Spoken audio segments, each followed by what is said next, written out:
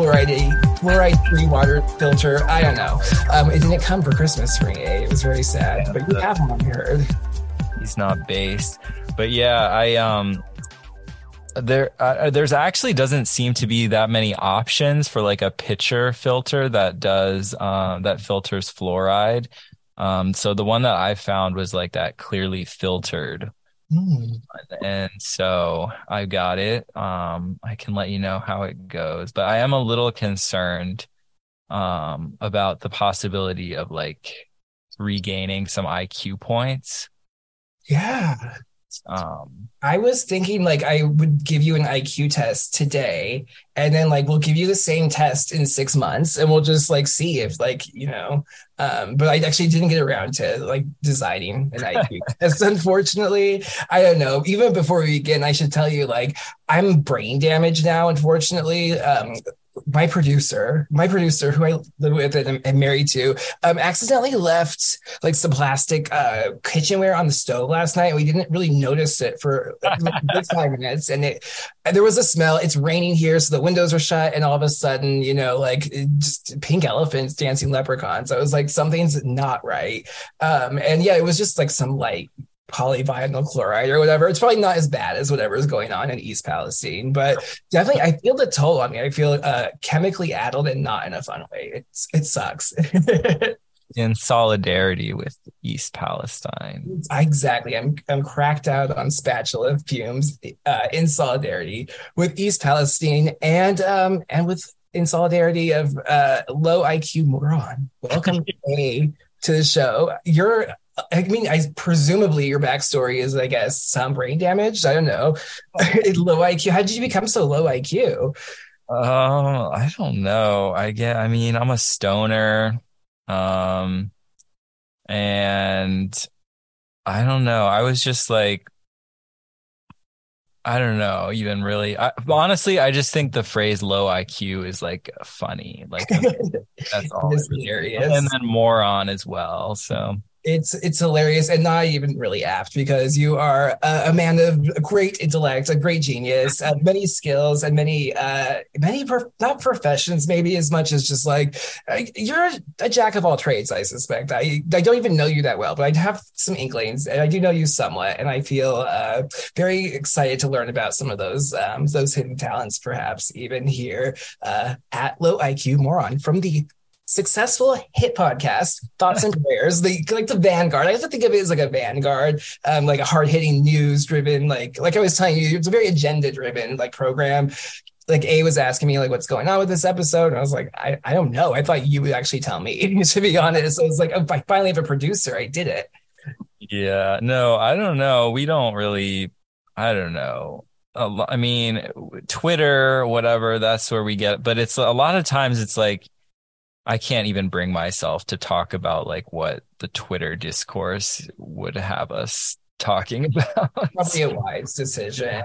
I feel like even actually before we go into that, I'd actually have some questions about the Thoughts and Prayers podcast that I didn't even get to asking your co-host Q about. But before that, I actually have an important question, which is like, where were you on 9/11? Oh, right. Sorry, I just have to know. It's important.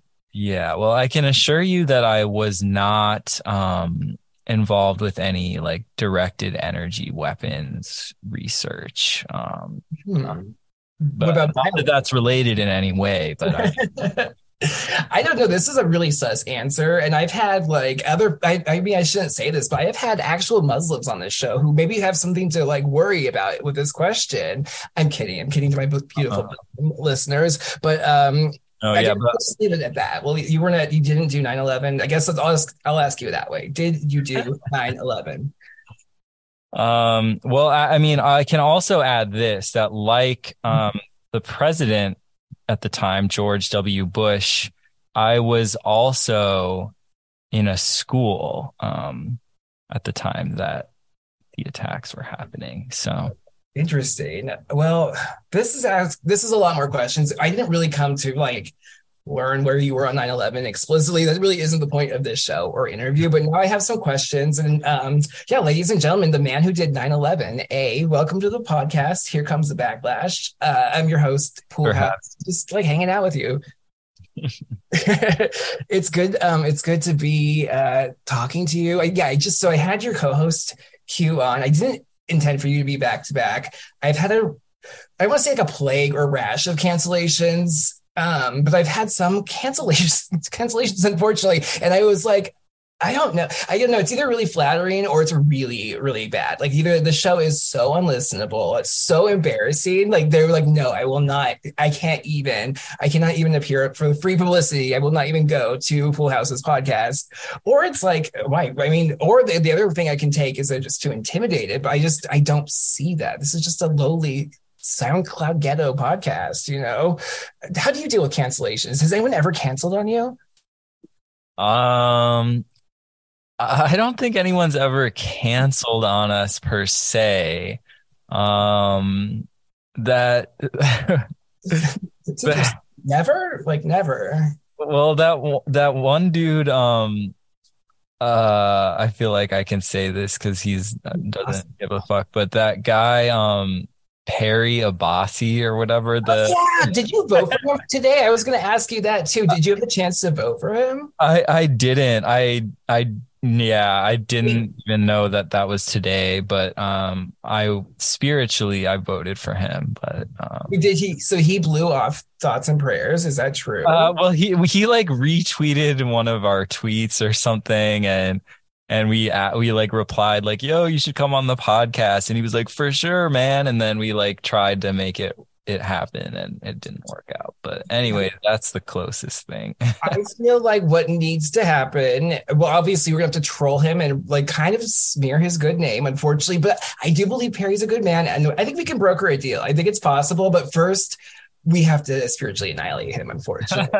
No hard feelings, Perry, but hopefully he wins that election and it won't matter. He can just retire from Twitter and focus on police. He's probably going to win. I don't know if you really were around on Twitter. I don't think you were like kind of Bernie Bro era Twitter, but like there were some really sus DSA people that ran like there were like Twitter like posters, and they like ran these sus campaigns that like took so many people's money, like way bigger grips than like the real Bernie Sanders, and then just like posted their way through this like election.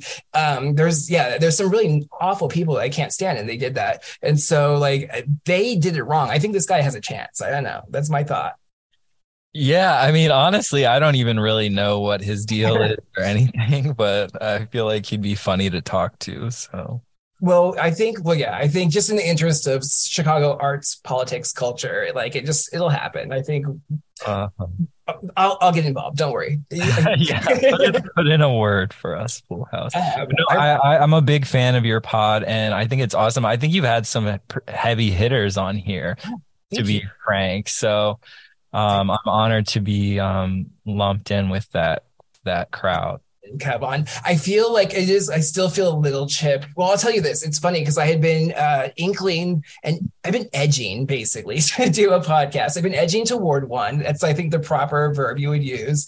And I was like, for a while, this goes way back. There's actually a few Backklash radio episodes in a certain Bay Area college radio archive that you can find as a guest. I was not a part of the station, but was a part of a Month of Mayhem spectacular. It was an annual tradition for a couple of years, but that's a nugget for the investigators. But my real point for bringing that up was, there's been a long flirtation with bringing the zine, this cherished, beloved project of mine to the airwaves. And like, it kind of started to come together. I had a few demos, let's call them, of like this from the fall, but was like, I don't know. And then one day, A just reaches out to me out of the blue, like really out of the blue. Like we talked, and I was a fan of the show, but it was kind of surprising. I did not feel like I was positioning myself to be a podcast guest in any real sense. And A just reached out, and it was very touching, and it was really fun. I had a lot of fun doing it with you guys. And I think unfortunately you're kind of responsible for this. And in a way, I feel like you are the executive producer of this program. So like, welcome to your show. It's good to have you. All right, and I will accept that title in exchange for some portion of any profits once you become the next Alex Jones. We can fight over that later for sure. But I mean, of course, we'll keep it all in the family. I think, Alex Jones, Alex Jones is I followed Alex Jones for a long time. Were you, I'm guessing like, well, I mean, I don't take him seriously, but like I've been a fan of Alex Jones since the Bohemian Grove. I remember watching that shit on YouTube, like in grainy footage of maybe not even YouTube. It may have just been like a video file or something. Did you like, I don't know, what's your thoughts on Alex Jones? What's your life story with him? I'm struggling to even really think of, I mean, of course I must have known who he was. But I didn't really know much about him until, my whole like red pill journey, whatever you want to call it.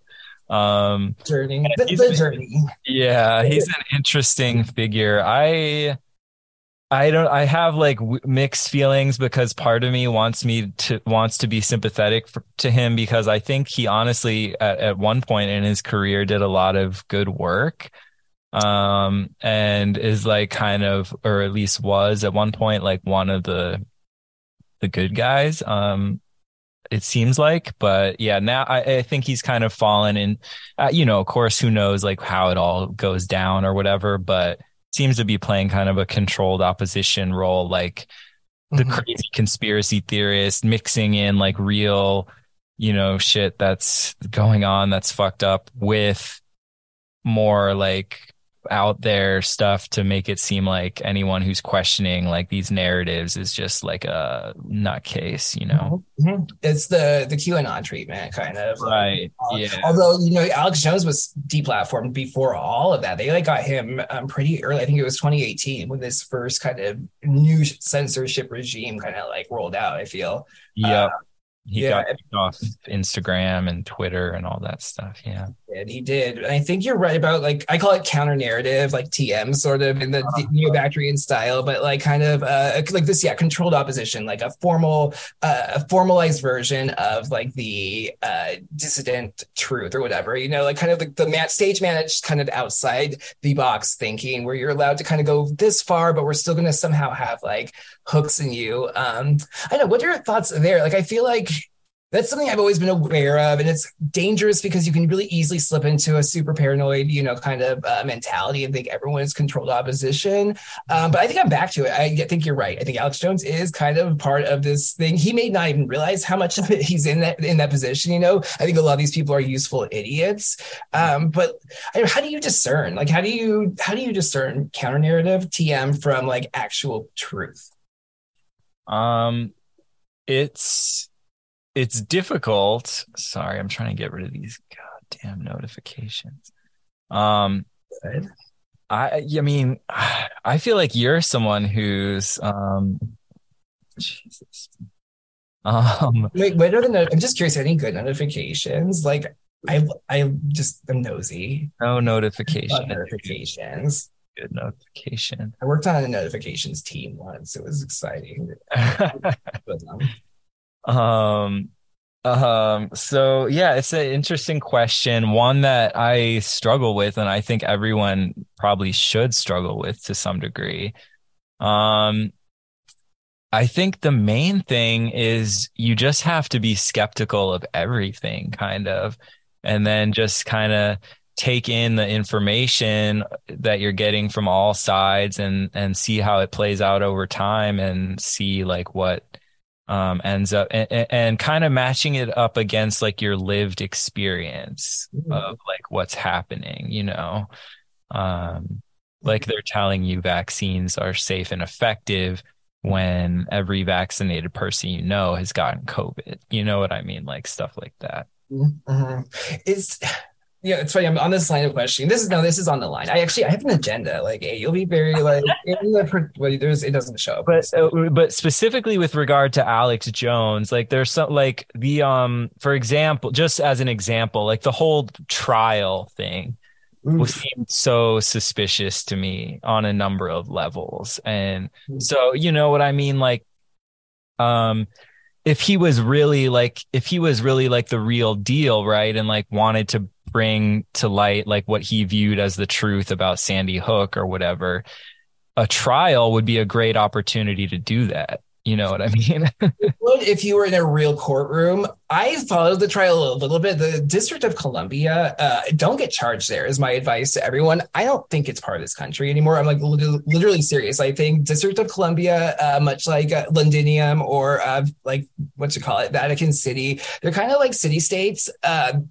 There's something going on there legally. I don't know, but they don't have they like he was like actually not allowed to say a lot of things like in the trial. The judge was it was a very political trial, is what I'll say. I believe the lawyers who swooped in to be like, "Hey, Sandy Hook families, 10 years later, like, don't you feel sad about what Alex Jones said? Shouldn't we sue him for like $1 billion?" Those were all like Clinton attorneys. Those people were all political operatives. This whole thing was, and I see it as an extension of PolitiFact or like these fact checking organizations, trusted news type things. It's a legal lawfare arm of it. It's like to go in and enforce this and to find ways. If you're going to have the stupid First Amendment, we're going to find ways to like kick at it until they can fucking destroy it in the courtroom legally, which is their wet dream.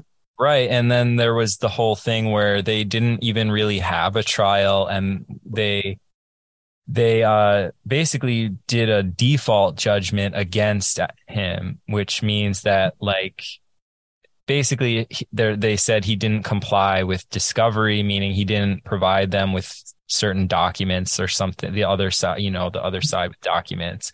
And but typically, in most cases, that would not result in an automatic default like that, where you just lose the whole case and have to pay $1 billion. So for saying something on the radio, like I mean, I've heard FCC fines, but that's not what this was. And it is. I found it dark, and I think it was that trial or a similar one where one of the jurors was basically like, "Oh, couldn't we?" Like they were like excited, like, "Could we?" It was this one. It was the second round because there was a previous Alex Jones verdict. Then there was the most recent time he got sued for the same thing for the $1 billion. And one of the jurors was like, "Oh, could we use this like basically like against Trump? Like, could we be using this like in other political like situations?" Like they enthusiastically asked that in the courtroom during the post questioning after the case was over.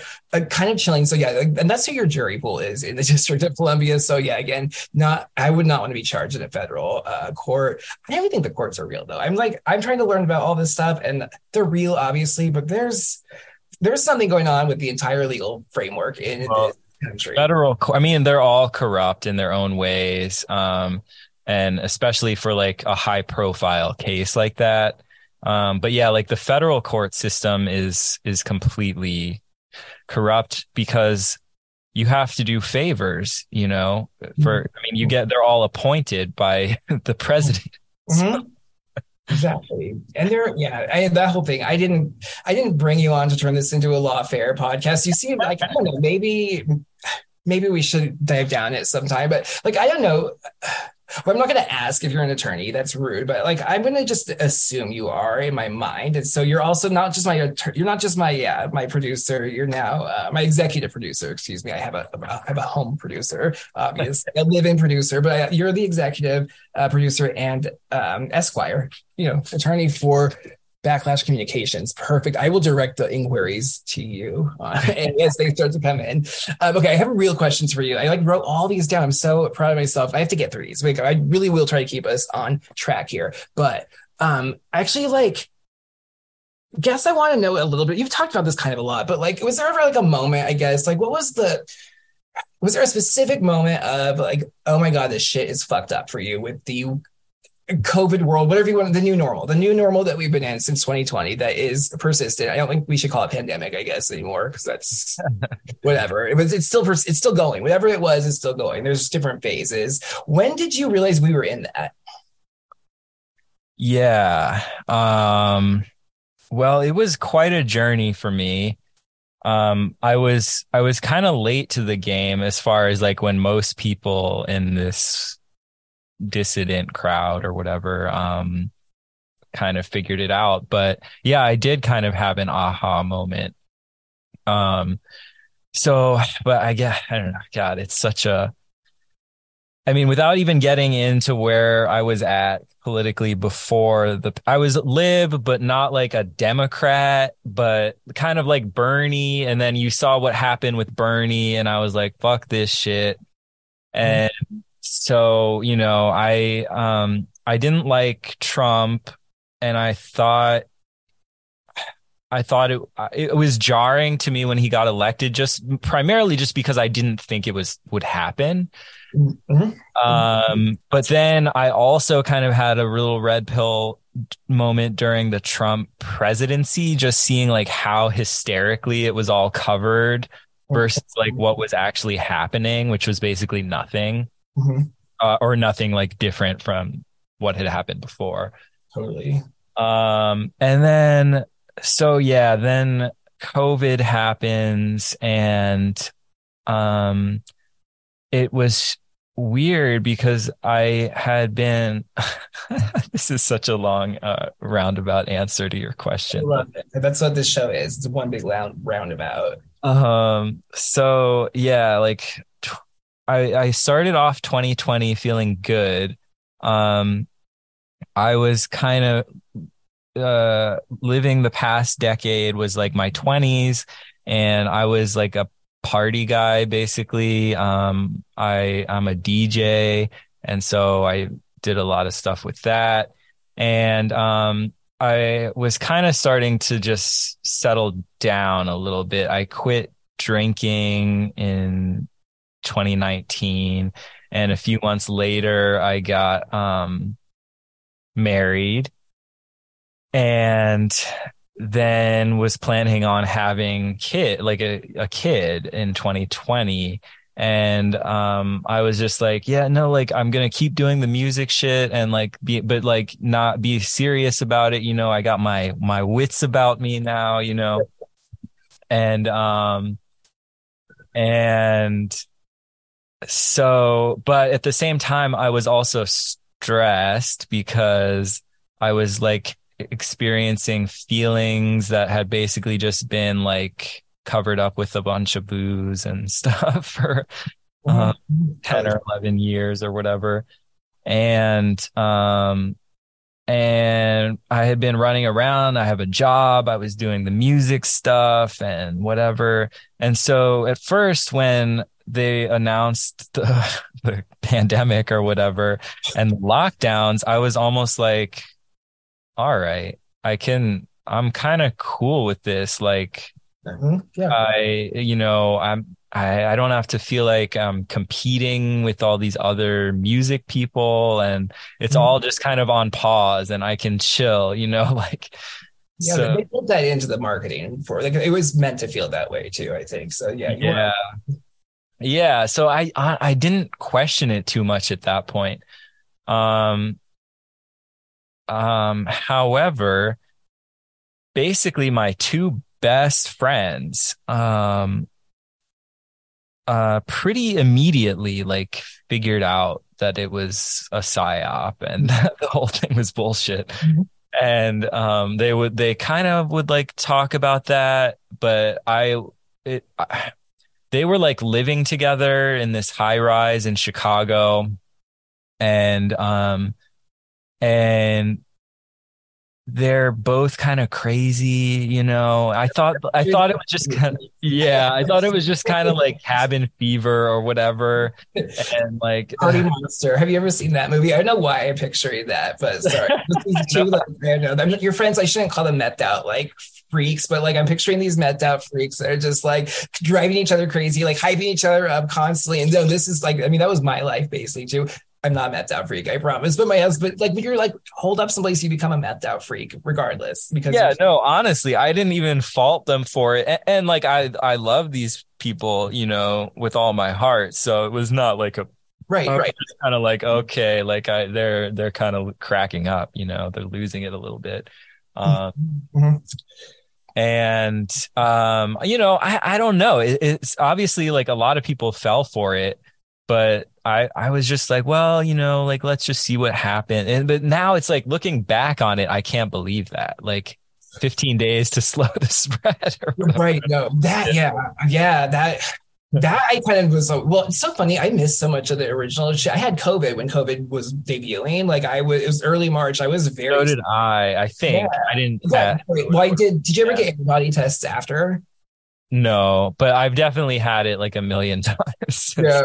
Yeah, yeah. I've had it now. So, like, yeah, as a vaccinated person, I have had COVID multiple times. Well, I've had it once, only severely though. I only had it that one time. The original Wuhan strains, I like Uh, to say, that was which I also. Well, I don't want to go into it. I think I had SARS one also because the only other time I was that sick was in 2002. Like it was crazy, and like literally like so sick that time in exactly the same way. Like it was really wild. Anyway, so yeah, I think missing that programming, I guess, though, you kind of like, I feel like we slept through it maybe, but it kind of took for you, I guess, still. But it was everywhere though, too. It was very much reinforced, right, in your world, I'm sure.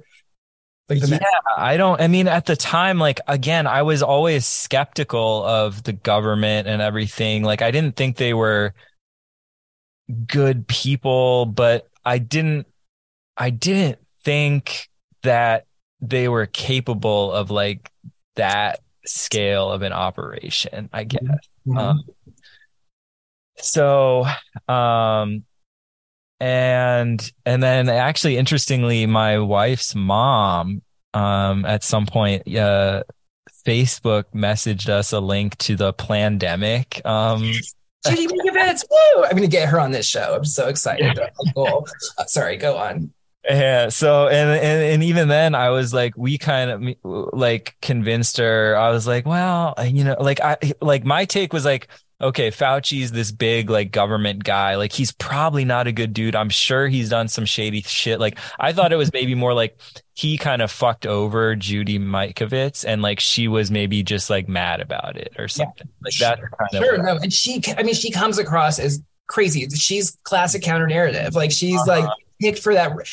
I don't And even the other guy who made the documentary looks like Mickey fucking Willis or yeah. whatever. Yes, he's like a living meme. Like he's just the whole thing. It's all very ancient aliens kind of on History Channel aesthetic and vibe. And that was like, and that was the official. Oh, you're gonna. It was the QAnoning of it. It was the January 6th thing of it in a sense. It was like, oh, you're gonna believe these people. Meanwhile, all those legitimate looking people and sunny people were just being bumped off left and right and silenced. It's masterful. I know. The whole thing was really masterful, honestly. But so, anyways, basically, I developed this theory because I realized that pretty quickly, like some of the basic stuff, like COVID wasn't basically dangerous to anyone who wasn't like extremely old or sick, Yeah, yeah. stuff like that. And so I don't know, I wasn't like personally worried and I saw that it was a big overreaction, but I thought it was the typical media, like if it bleeds, it leads kind of thing. Like they're making a lot of money off it. Everyone's just sitting at home and looking on their, TV and whatever. And and and basically I thought that it was kind of being used cynically by the Democrats as a way to make Trump look incompetent and make him lose 2020. Yeah. All these So correct assessments, by the way. I want yeah, to, like, you weren't wrong. There was just so much more to it. Anyway, yeah. go on. So that's kind of the setup where then once the vaccines came out, Mhm. I I was never like an anti-vax or anything. And so I just kind of thought, okay, Biden, like basically Biden won this election. They're just going to roll out these vaccines now. They're going to make it look like Biden saved the day with the vaccines and this Mhm. shit'll all be over. And so that was kind of like but I realized it was shady. So this was kind of like, okay, like this is kind of how I see it playing out. And so then I got vaccinated. I didn't even really think about it. I was just like, give me my life back. Like I want, you know. Yeah, yeah. And I don't know, again, I just didn't think that it would be what it turned out to be. But anyways, then what it seemed as though my prediction was turning out to be true. Like, I don't know about where you are, but like in Chicago, everything got pretty much like pretty normal that summer after the vaccine rollout. And Mhm. we're like partying and just kind of like all this pent up energy was being kind of released and like feeling good. And I was almost kind of like with my friends who were like, this is shit is a psyop. I was like, told you so kind of thing, whatever, you know. But then Uh, so this is the long road to my aha moment, which was when the mask mandates came back to Chicago mhm, mhm. or to Illinois, I guess. Was that like in fall of It was in 21? August, Yeah, yeah. same here. It was in August. And then I was just, I don't know, it just like dawned on me. I was like, oh shit, like this thing is not going away. Right with the boosters, right? I think they came out almost, it was like the boosters were coming out and they're like, oh, and then there's the mask. You could see it probably yourself, I'm sure, like the traffic being laid set again, you know? Yeah, yeah, and I don't know. It was just like the masks thing for me. I don't know because it just hit me that like I was wrong. My thing about like the just the Democrats using it to oust Trump and the bringing in the vaccines as a way to just put it all to bed. It just wasn't happening. Like they were trying to keep it going. Yeah. Or it did happen, but that wasn't it. It was not a period. It was a comma, you know? Yeah. And I would say again, you weren't wrong per se. You just, I think it's for a reflective of like your rationality, but also kind of good nature, probably that you didn't suspect that the government was orchestrating government slash at all was orchestrating like a democide. And then also you did realize you were wrong and you assessed and changed your perspective. Like that is what I would expect people to do in larger numbers. It actually is a really rare quality. So like congratulations. That didn't happen to a lot of people. Yeah, yeah, and I mean, I attributed a lot of it to my friends, you know. But yeah, no, I do. Yeah, I think I mean, that's been the main lesson, honestly. Is don't, yeah, get sucked into any ideology or any like one specific version of what's supposed to be true because it's probably not. Exactly. That's what I kind of like about our little thing. It always feels like mafia when it's like our little thing we've got going over here, like our little corner. But it's kind of nice to have no boundaries or definitions because it's like whatever. Like it's kind of nice. It's like I don't know, like puddle jumping sort of is this metaphor I have for it. I guess like we all can just kind of get mixed up and everyone has these opinions and thoughts. They're typically like kind of like I guess heterodox or whatever, or unorthodox, but they're not like there's no binding ideology. Nobody's right or wrong. Well, we're all correct, but like nobody's like wrong. You know what I mean? It's something I've never actually been able to experience, but I've yearned for my whole life. Like cool people that can just hang, like, you know what I mean? Like, so it just can like be outside of like multiple boxes at once, I guess. I don't know. I appreciate that about our little thing. Yeah, no, I agree. And yeah, I mean, that's what I even like. I try, like, obviously, I'm not like a big pharma person. I don't really take any like pharmaceuticals.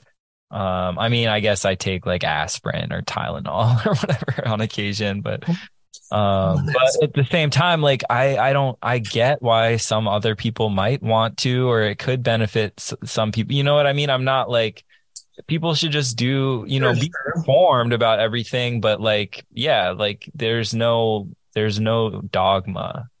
Exactly. Yeah. This show is sponsored by Moderna. I should probably just kidding. That'd be amazing. Moderna money. But what is Moderna? If I was sponsored by Moderna, it would just be sponsored by the Pentagon. I Right. really like I cannot.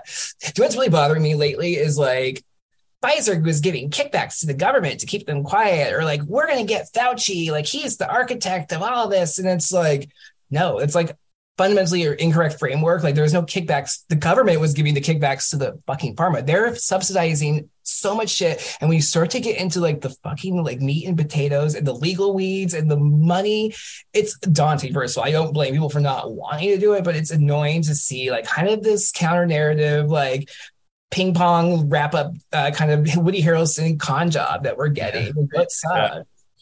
And Dr. Robert Malone, and he's going to be like this like vindicated hero. Like, fuck that guy. I'm over Dr. Robert Malone. I don't know. Once it became, I mean, I guess it was always obvious, but at first, the shit that he was saying about the vax was like so like real. It was like, damn, he seems kind of legit. But No, But he was, yeah. yeah. But he's also, it turns out, like deeply like this. I don't think people are even aware. Like George Webb is this like journalist who's done a lot on his work. Housatonic, this like streamer, has done a lot of really good research.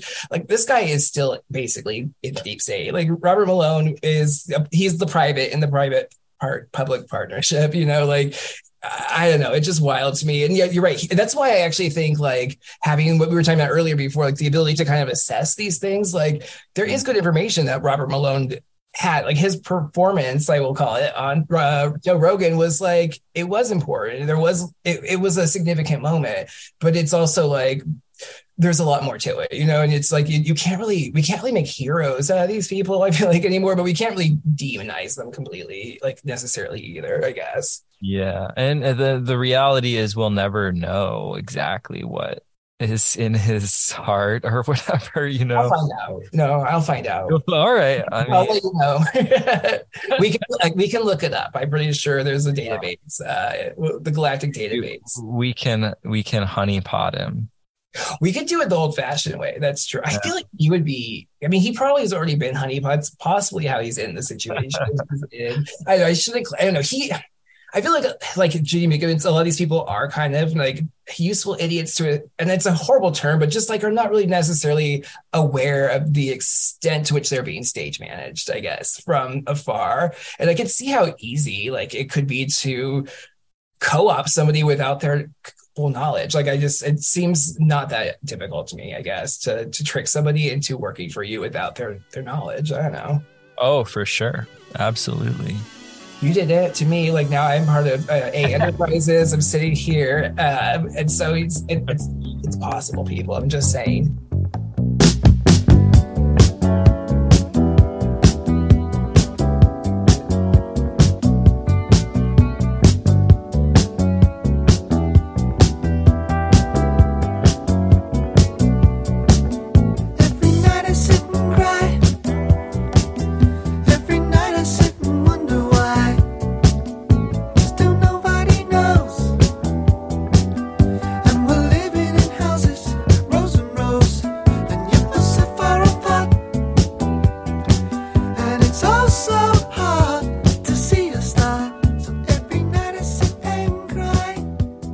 Tell the story because it is a little bit amusing, but maybe just to me. When A originally reached out to me to invite me to join his podcast, I was familiar with Thoughts and Prayers. I'd listened to the episode with Fitness Feels about the moon, and it was really awesome. And I think I'd started another episode a couple weeks had gone by. It wasn't a queue. I was a fan, getting ramped up. I will say it like that. And then A reached out and I was like, oh, it's there in my mind. I'm like, it's like the gay podcast. And I don't really think, I guess assumed because like Q was obviously gay, that the whole show was obviously gay.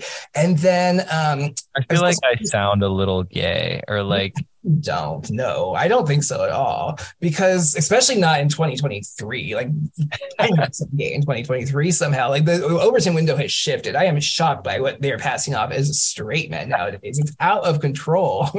I don't know. Yeah, no, I think I mixed up because you were a low IQ moron. So I'm listening. And also because even if I've been smart enough to think that it could be a straight person and a gay person together on a podcast, like for the first time talking about the issues, I still don't think I would have known it was not cute because of low IQ moron, I realized. And so I embarrassingly was just like, hey, I love your gay podcast. I normally hate gay people, but I will come on your gay show and talk to you faggots. And turned out right after sending them, like listening to an episode and you're talking about your wife and kid. And I was just like, oh, it's a straight gay, like cooperative. And I was just really like mind blown. I still am. You can see I'm riveted, but I also kind of was embarrassed because I called you a faggot. And it was like, it's one thing if it's just like between gays, but that's rude. And so I apologize. No, it's honestly, I was not offended.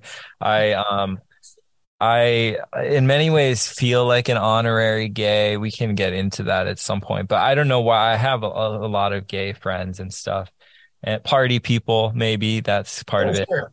But burn down your basement. Yeah, yeah, I, yeah. I get it. I get it. I get it. Or flooded, I guess. I can't remember what Yeah, it was a flooded. flood. But yeah, and I just wanted to say that I think your inaugural appearance on Thoughts and Prayers was a big turning point for the podcast as far as engagement and just, yeah, like feeling like it was more of like a thing rather than just like me and Q just like recording our conversations that no one's listening to. So I feel pleased that this all the stars aligned and it was you were there and it was it's chemistry. You guys were doing the formulas. There was another formula, the equation happened, and we hit one of those keys on the calculator that you don't really know what it does or understand. And now it's, who knows what will happen. But it feels for me what was really exciting was just to like well, first of all, I realized it's like great to talk to people who've been through these same experiences of like just the journey, right? The journey to new normal. But also just, yeah, like I don't have like a lot of like friends or leave the house often. So like if I could trap people into like talking to me, that's also good. But it was really like affirming and it was nice. And I felt again, truly there was a moment during our conversation where it was like, it was actually, we were talking about 2021. We were talking about like kind of like all kind of having this like kind of realization around the same time about like the sinisterness of the magnitude, I guess, kind of. And it like clicked for me. And I still feel like this. And it was something was happening. And I was like, well, I was like meant to talk to these people. Like we're on the flight 615 or whatever from Lost, the TV show that I'm obsessed with recently again because I guess I'm on it. Like I feel like we are on that flight and we're on the island and we are like it is a good metaphor because the island is what we felt like in a lot of ways. I feel like I don't know, maybe not because we were not all alone crazy, together. like confusing, not illogical environment that we're all like randomly thrust into. Yeah, with lots of backstory, Uh, especially when I'm involved. Speaking of like the scene, I guess we'll say like I know. I guess I see you as a producer. And I have some questions about production. Um, how do you produce a podcast? I'm just kidding. I actually at one point was like, maybe we could just go through other episodes. You could give me notes. That would be a really great episode. But do you see yourself? I guess first of all, do you identify as a producer? I guess, yeah, somewhat. Yeah, I've produced a fair few things in my day. Yeah. I guess yeah. We don't have to go into detail in your experiences there, but I will I say mean, I'm that not going to make you use that as my pronouns or anything, but pro slash deucer. I feel like you're qualified to answer questions on production, in my opinion. I'm really wanted to confirm that because I do have some. You are kind of the producer. I don't know in a weird way. I feel like I've been casting a movie with my interviews here. I don't know how to describe that either, but there's like these roles and they need to be filled, and so like the producer is a role that needs to be filled. It's one of the most important roles on a production. What makes a good producer of like a record versus a good producer of a podcast? Are they the same? hmm.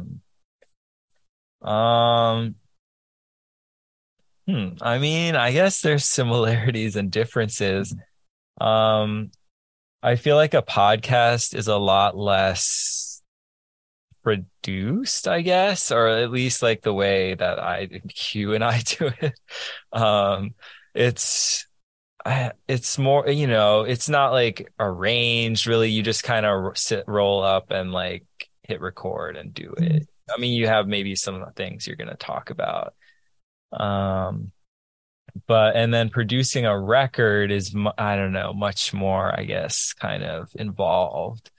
Um, but I think in both cases, you have to have like a vision, like I think you're kind of the person who, I mean, not in all cases, but um, in many cases, I think the producer is kind of like the creative, or like the auteur or whatever behind. Mm-hmm, mm-hmm, mm-hmm, mm-hmm. I have that on the sheet. That was down here. Sorry, go on. So yeah, I think that applies with both like music and the podcast. And obviously, I mean, I'm not saying taking all credit for that. Like Q is a partner, but like, yeah, just having like just like what like something that could be that isn't yet. No, you're like, so I should also, yeah, I should say this. Like, there's producer, like engineer, kind of technical producer production where you're doing like the cutting, the editing, the mixing, etc. There's also like producers that are kind of like the Rick Rubins, I feel like is one of these where they just kind of sit there and they like do it like this, or kind of like a TV producer where they're just like sourcing content, doing the research. So I really feel like you both are producers of the show, and like definitely because you're both like you are the show, you're producing the content. But then I feel like because you are the straight male, you're obviously the producer, because just for technicality, it's not, he will understand like that piece of it. But you are both producers for sure. And I was actually like, yeah, that was a question. It's just like, Yeah, no, like one of the first few times recording, he literally couldn't even figure out how to turn on his computer. So, well, I mean, he was probably diagnosed with gay at a very early age. You know, I struggle. So the last episode with Q, I don't know what the fuck was going on. I don't know what the fuck was going on. And I'm not going to blame my stupid faggoty tendencies here because it was bizarre. Like there as a chunk of the episode, I don't do a lot of cuts either. Every time I try, like something goes wrong. And I feel like it's basically the heavens are like, no, you have to just leave it in there raw and be an asshole and stupid. As a person who's not really always effective at communicating, I'm tempted to just slice and dice the whole thing and slow it down and make myself palatable. I think you're a highly effective communicator, and perhaps an overthinker, overanalyzer. No, fair enough. And there's a chunk of episode that was missing, and I do like to splice some music in. That's basically why I started a podcast. One of the top 3 reasons was to be able to do. That's my favorite part of your podcast. Thank you. I appreciate it. I didn't invent it. I did steal it from NPR, and it's like you should do it too because it's fun. It's like I don't know. You get to get thematic. Like I'm very autistic that way, so it's like oh, let's like make a whole thing out of it. But there was a chunk that was not coming through and it wasn't muted. Like you could see it in the workspace, like it's there. You can play it back. It's playing fine. But then when you export the file, it's not there. And it was definitely a very spicy chunk of the episode. I will say we talked about some crazy things. I did disclose, the homosexual boy rape by Freemasons many, many times actually as a child. I have a lot of horrible stories I need to share. We'll do a solo ep on that one. But I do feel like what was going on there? Do you think I could be targeted? Could I be gang stalked audio wise? Like what's going on with that? Or do you think okay, I mean it honestly is kind of crazy because that happened on your thoughts and prayers recording when you started talking about the aliens controlling everything, the visitor. I should back up too because like and then they just dropped you from the feed or whatever. So I guess it's fair to say I am being gang stalked once again. This is not cool because I mean I did live through this in the Bush years, and so terrible news for me. Thank you for that was I think I was cut out for streaming, to be honest, the more I think about it, not podcasting, but here we are. I don't know. Okay, question I had though about producing that was adjacent to this was who are the great auteurs of pop? Who are the great producers in your mind? Well, I mean, there's so many, but obviously I think you have to shout out Quincy Jones. Mm-hmm. I mean, even just like, obviously if he just did those like Michael Jackson albums alone, that would be sort of like master, tier, but he's on the hit maker, or what I mean? Just like I don't know, he just nails it every time. What's a Quincy Jones record we should know that isn't Michael Jackson? Like what's a fave?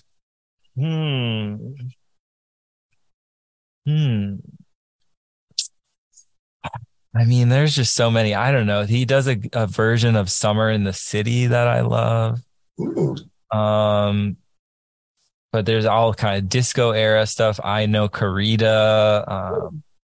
I have disco questions for you on this list, actually. Maybe I should ask you, how's the disco obsession going? You recently mentioned a disco obsession. Not obsession, maybe that's harsh, but flirtation. Yeah, no, I have a disco obsession, but that's been a thing for years. Pure disco, disco 1, disco 2, house music. All of it. Yeah, all of it. But it started with just like the disco, like I, whatever, Donna Summer and like all the beat, Sure. whatever. Um, McCarter Park. Like, yeah. Um, but um, but yeah, I started off as a rock guy. So I played guitar and I was like in a kind of Riot Girl band kind of thing. nice. Yeah. And so that was like, I don't know. I didn't really think too much about disco or dance music, but like I was no dancer or anything. So I wasn't, but, um, then the first time I took ecstasy, I had like an awakening basically where I like became like one with the music at the, my friend was DJing and he was doing like an older friend kind of, and it was playing like tons of disco and stuff. And so after that, it was like kind of almost like a red pill type moment or like just a total shift. And yeah, like, Mhm. That's interesting. I have to say, okay, so you're a disco punk, I guess is what I would say. yeah, That's yeah. the term. Like that is a trajectory I kind of was I was on. I will say this whole enterprise, the Backlash zine started as like a way of like I was with a bunch of scenesters in Santa Cruz, and it was the most insufferable, like awfulest time in the history of music, I will say, because it was like post 90s grunge, and like Brooklyn was just blowing up, and so it was like everybody wanted to be the next Brooklyn, and everyone there thought they were, and it was like it could have been probably, but they didn't pick that one on the wheel of the industry. And so I was just like, well, this sucks, and I rediscovered this like whole like dance movement. It was like kind of like punk adjacent. It was, they called it Electroclash at the time. It's a stupid name. We made fun of it. Then that was what the zine was about, was like making fun of like attempts to capitalize on movements in like a scene and just be kind of splashy, I guess, about it. But anyway, it was annoying because people wouldn't dance. Those scenes, you know how rock they don't dance, and like people break away. And so this is a Well, spiritual. there's a formula. My Italian friend, like who's a DJ, like bestowed this upon me. He was like, "You need four things for a party." Okay, what was it? It's gay, drug, check. art, Check. and beauty. Ooh, check. That's a great list. Yeah. So you need the gay dudes to hold down the dance floor, basically, Mhm. and you need the drugs, I guess, to hold the straight people on the dance floor. Chemical binding. Yeah, yeah. And then you need the art people to just be like aesthetic and whatever, and like concerned with like cool music. And then and you just need some hot bitches, you know. That amen. That really is all you do need. It's really funny. That applies actually very well to, yeah, the world that I left rock and roll for, I guess, or like didn't even really, because it came too. It was very annoying. All those people were like totally into this. Was like, yeah, like right, like just after like all these stupid bands like broke, and then you started to actually have like in the mid 2000s like this like in LA especially, there was like this very like hipstery dance club. I can't remember the name of it. Dim Funk. What was the name of it? Dim Mac. These parties. What was it? Steve Aoki's parties. There's a whole movement that kind of came in the legacy of that. But I'm going to sound like hipster runoff if I go too far with that. The point being though is that it's so funny. So this club that I was associated with, Club Isn't Fit. Steve Aoki like a Fed or something, kind of? The whole EDM, the whole thing, well, the whole record industry, but especially EDM. The reason there weren't raves in America and the whole thing took off later was because they didn't have the right criminal enterprise organized here to run it. Like it was because it was organic. Like that's one of the movements that I think was really very genuine, especially in the United States. The rave movement in like the 90s, I feel like it was outside of the gatekeepers, and they didn't like it. It was shut down and appropriated. Anyway, a recent guest, when Spendy O. Williams, was a veteran of the same club that I went to from this kind of movement. Oh, whoa. Like it's a spiritual thing. There's a rock to disco pivot, libtard maybe to red pill pivot. It's not all one thing, but it's Yeah, no, that's honestly quite interesting. Yeah. There's something that I don't know. I want to know, like, I don't know. I'm fascinated by what binds us all on this strange flight, that I'm piecing together. I do feel like I'm a man on a mission, and so it's then thank you. I feel like you helped connect me with my mission. To be truly honest, like it all came together, and now we're all on the mission together, which I is think there is something about disco like that, like you said, I think like a universal rhythm kind of thing. I don't know. It's transcendent.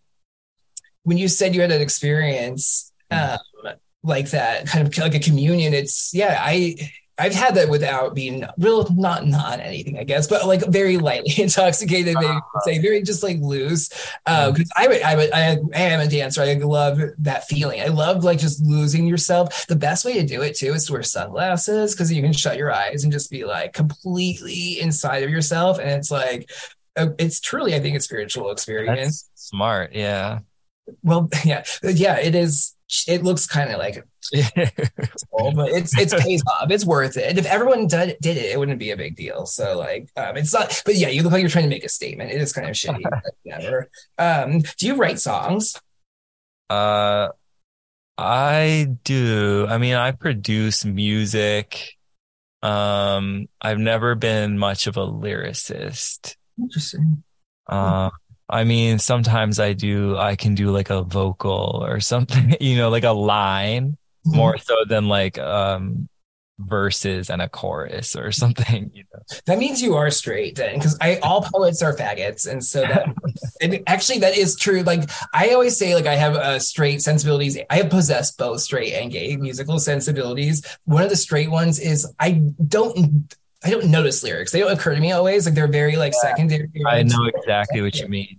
And that's very like a guy thing. I'm also like a bad grocery shopper. It's all kind of like those are like some of my straight tendencies. And so it's in that same lane. Yeah. What's a disco record that you would boogie to on a Sunday morning? Uh, This is the stupidest question. I'm sorry.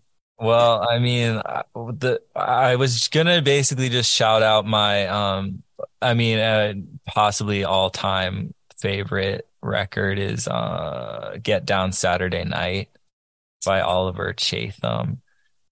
I Uh, know it. you probably have heard it, but that so it's about Saturday night, but I think it would work just as well on a Saturday morning or a Sunday morning. I think actually, in fact, the song shouts out Sunday morning as well. So Perfect. It's like dawn. Saturday night, Sunday morning, very fine line to distinguish, especially when you're a party. You know what I mean? Like, where does one start and when begin, I guess.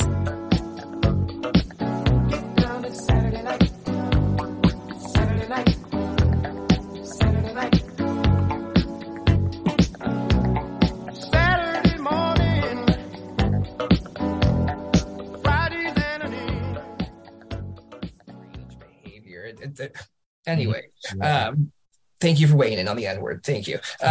Is it harder? Who has a harder time fitting in with like right wingers, blacks, Jews, or gays? Who is the most detested? honestly, I I think Jews. yes. Okay. Do you want to elaborate? Um, I don't even think they're. I think I don't know. There's they don't. I mean, people just seem very like suspicious of Jews and it's kind of hostile, I guess. I've noticed that actually. I will say in right wing circles, I think you're right, and I think first of all, they're right wing. Like, what is that's Uh, all, they're all a bunch of libtards. A lot of them are big butt fucking faggots. So you're right. I don't think gays actually have that hard of a time. I don't think blacks are even mostly I mean, trying. that's our like this whole scene that we're in. Not that you necessarily call it right wing, but it's right. Yeah, There's yeah. there's a right wing component to it, and a lot of that is gay guys. So I agree. I wouldn't have said it. I wouldn't have thought that necessarily before, but It's pretty wild. There's a few like base trannies, some really deranged faggot right-wing Nazis, and like a bunch of like really other awesome, cool people who came along the way to round it out. Does it feel weird? Do you like feel a weird type of way about being labeled right-wing, whether that's even an accurate description or not? I mean, I do not consider myself right wing whatsoever. I don't even really know what it exactly means at this point when people talk about it. I mean, like being anti-vax, I guess that's Yeah, you're pro cigarettes too. I feel like that's pretty right is wing. it, but like even like like a politician, like a right wing politician is not talking about like pro cigarettes or anything, you know. But no, it's true. But yeah, I guess the right wing Twitter, that is like a take that's on there. I feel like there's definitely a headline somewhere that's like right wingers are bringing back cigarette smoking. There's a headline for everything. It's really it is isn't that wild? Just like everything is right wing that I hate. But I don't mind being called right wing because I'll just be like, I'm not. Like, what do you, you know what I mean? It's like, exactly. And I feel like yeah, it's hard because you just have to like I think that's a big blocker for a lot of people are these names and they don't see it. You can get over it in one context and then not in another, I guess, sort of, where it's like, I know I see a lot of people who like went through a whole bunch of anti-vax journey shit and like have stuck up for all this stuff now being like kind of just like wrong on other issues, I guess, sort of, or just, I don't know, kind of willing to, you can kind of see that they're willing to just go along with whatever comes next. I don't know. I predict a bunch of people taking an exit ramp in the near future from or this whole thing will become something very. I know. I'm I'm concerned about that too. And I feel like I won't fall for it, but I feel like that's the trick is like getting everyone to feel that way. I think there's this movie called Hype that's about grunge. And like I think what we should do is like in the 90s, some like girl who worked at like Kill Rock Stars or one of those labels, just like someone from the New York Times called her and was like, what's the grunge slang? And she like made up like all this bullshit. It was like, oh, the blah, blah, blah, blah, and like all these fake places. And they printed it. I think it was Vogue, actually. They printed this whole like grunge style guide. And I feel like when the media starts coming for whatever we might have that they want, which they always do, we have to be prepared for epic trolls and just to destroy them. We switch from like no name mode to like a new name every day mode. You know what I mean? Like just has to be an operation. Yeah, I feel like if they can't keep us separated, like I don't know, banning people and stuff like if they can't keep us from communicating, there's no way to stop it because we can be kind of like always like bouncing shit off each other and not just like following along with whatever bullshit counter narrative trap they're trying to, you know. We really are stronger together. You're absolutely right, and I think they do. It makes me nervous. That's why it's like I try to keep. I'm glad that we're exchanging contact with each other and stuff. Do you know what I mean? Just because like if Twitter or even the internet goes away, I feel like we're going to need to like find ways to start up email threads or whatever we do in our dystopian tomorrow. I guess Decentralized networks, you know, like yeah. From the producer's mouth. I think that's exactly the right mode because yeah, it's just about ways of power is such a corrupting force. Why not just decentralize the influence of it and give everybody a little bit of it and their own agency rather than hoard it and traffic and pollute and murder and all the other things those intergalactic fraudsters are always up to. I don't know. Do you think I can get Judy Mikovits? She's pretty crazy, but I think she'll talk to me. Honestly, I bet you could book her, to be honest. I wonder if she has AOL. If I can find her AOL, I feel like I could probably connect. I just want to say again, like, it's just, yeah, I genuinely just appreciate you. I'm so glad and grateful that I got to know you. Thank you for being in my life. It's so corny. But like, it's great that we're like on the same timeline because there's horrible sirens going and this is ruining my moment. I fucking hate ambulances are such attention-seeking horror. It's very annoying. Okay, I want to just say thank you so much from the bottom of my heart. Genuinely, you are a bro. You're a dude. It's so nice to like have you in my life and in my family of friends. We'll call it in the internet world, which is what the kids are definitely referring to it as. Anyway, thanks for being here. I do appreciate it, and tell people where they can find you. Yeah, no, you're so welcome. Honestly, it's an honor to be here. I am such a big Pool House fan, and big supporter of Here Comes the Backlash. So, it's a beautiful way to spend an hour and change. So, thank you. And yeah, you can find me, I guess, on Twitter at low IQ moron, and yeah. Just don't get mad if it turns out I start gaining some IQ points with this fluoride. You know, it's a grift. You'll figure it out. If all these faggots can pretend to be right-wing trad husbands, you can figure out how to con a few people into thinking that you're still the low IQ moron. No, I'm just not the brand, you know. Exactly. Commit to the bit, okay?